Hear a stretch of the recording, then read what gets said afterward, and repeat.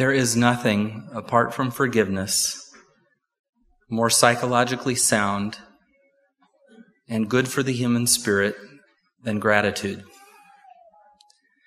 There is nothing that moves us to a place of joy faster than gratitude. There is nothing that does more for us than gratitude. It is an antidote to materialism. It is an antidote to want. It is an antidote to jealousy, covetousness, all sorts of things that we struggle with as a people. Gratitude helps us focus on the goodness that is. Gratitude helps us appreciate what it is that we have been given, material and immaterial. When we speak spiritually of gratitude, of course, we're speaking of what the Lord has done. And if we're honest, if we think about it from the stories that we all share, from the framework, from the belief system we share, we come from God. We live our lives before God. God is our provider, our sustainer, our maintainer, our friend, our companion, our guide. He's our Savior. He's our King. All comes from God. We didn't create ourselves, nor did we create anything around us. We work for a living, but we simply redistribute the material He's given and provided. We don't make life, but we use the life around us for our benefit. Often we use it destructively.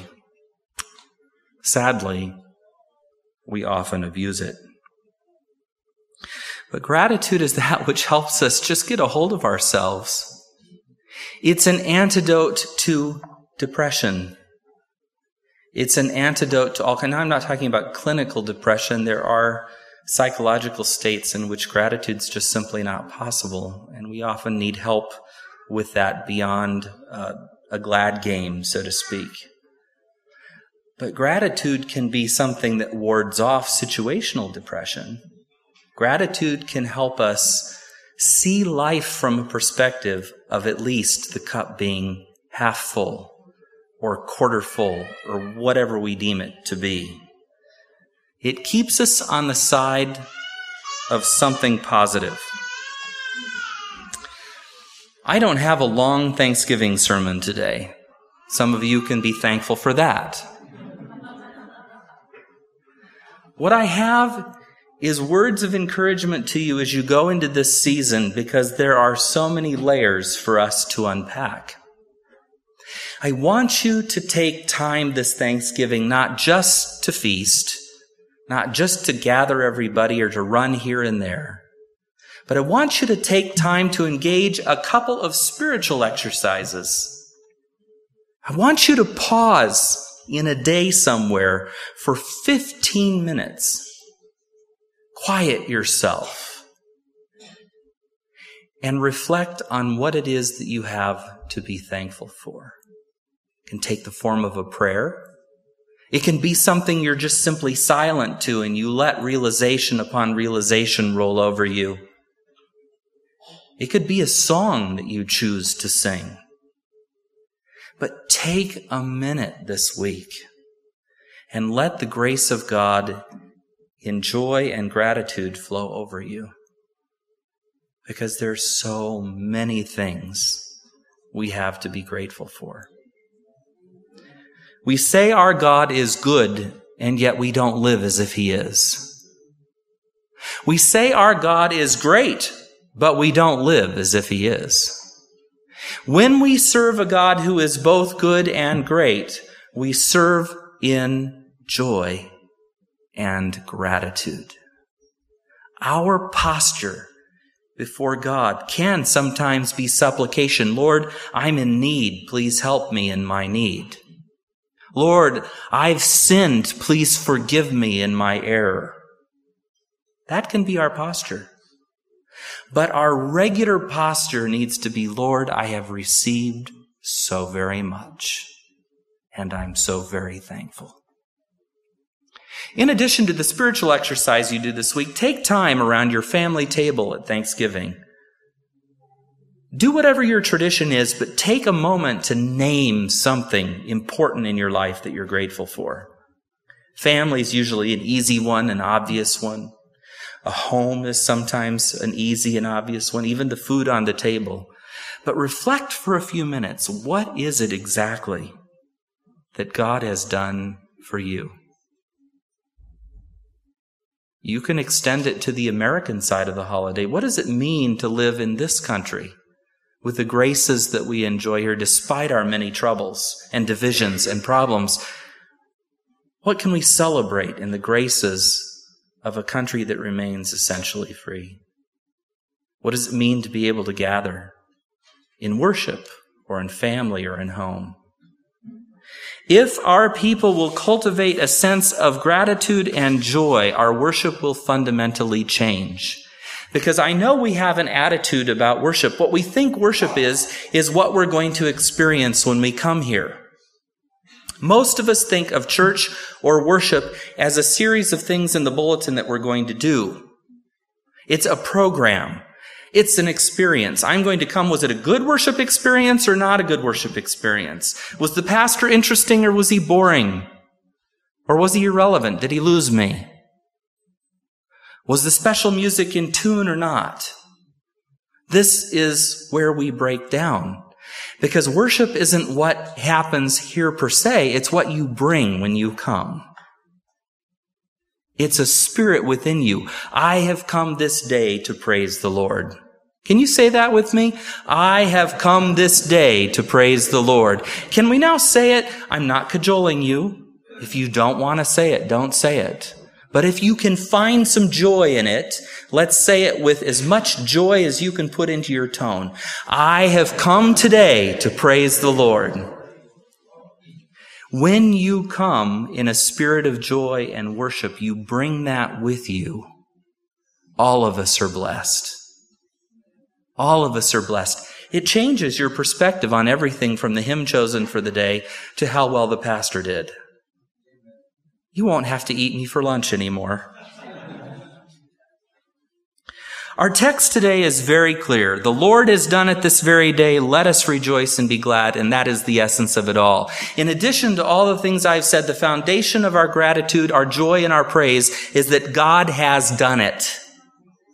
Let's never be fooled into thinking we've done it ourselves. Some of you have heard me speak of this at other Thanksgiving sermons, but there is a famous Bart Simpson quote from one of the episodes of The Simpsons where they sit down for Thanksgiving dinner and Bart gives to give the prayer and he says, "Well, Lord, it looks like we paid for all of this stuff ourselves, so thanks for nothing." I know that functionally we operate that way sometimes. We work hard. We think somehow we owe nobody anything for that. And yet, how our perspective changes, how our day shifts, how our lives take on a different tone and color if we would instead adopt a spirit of gratitude. Lord, thank you. You have done it. This is the day, and I will rejoice and be glad in it. And then in Psalm 100, it doesn't say, whimper to the Lord, all the earth. It says, shout for joy. Worship with gladness. Come before him with joyful songs. I love verse 3 because it puts everything in context, doesn't it? Know that the Lord is God. And what's the corollary to that? I am not. Know that he is God and I am not. Know that he is God and you are not. Because when we take that pressure away from us, we know that we don't provide for ourselves, that we're provided for. We know that we haven't made ourselves. We have been made, and therefore we belong to him. Our life becomes contextualized because he who made us, we are his. We are his people, the sheep of his pasture. I'm not too wild about the last part of that. Sheep are the dumbest things on earth. But then again, I suppose I act pretty stupidly sometimes. I won't say anything about how you are. Probably the same on occasion. Enter his gates with thanksgiving and his courts with praise. We don't have a temple. We don't have a city wall with fortifications and gates. Our gate is more or less open all the time. But we enter into this space, we enter into his space with a spirit of thanksgiving and praise. For the Lord is good, and his love endures how long? Forever. His faithfulness continues through every generation, and we've seen that. Generations here to welcome new candidates, newly baptized members into fellowship. This is our experience. This is what we see and what we've done. The Lord is good, and his love endures forever. His faithfulness continues throughout the generations. And so we not only have gratitude, we have hope. For God is never ending, and his graciousness never ceases, and his love is enduring because it is part of who he is. He's ours forever. And we're given this season to rejoice in that. May the Lord bless you this Thanksgiving as you share with one another, as you eat, as you talk of his goodness, as you celebrate his wonder.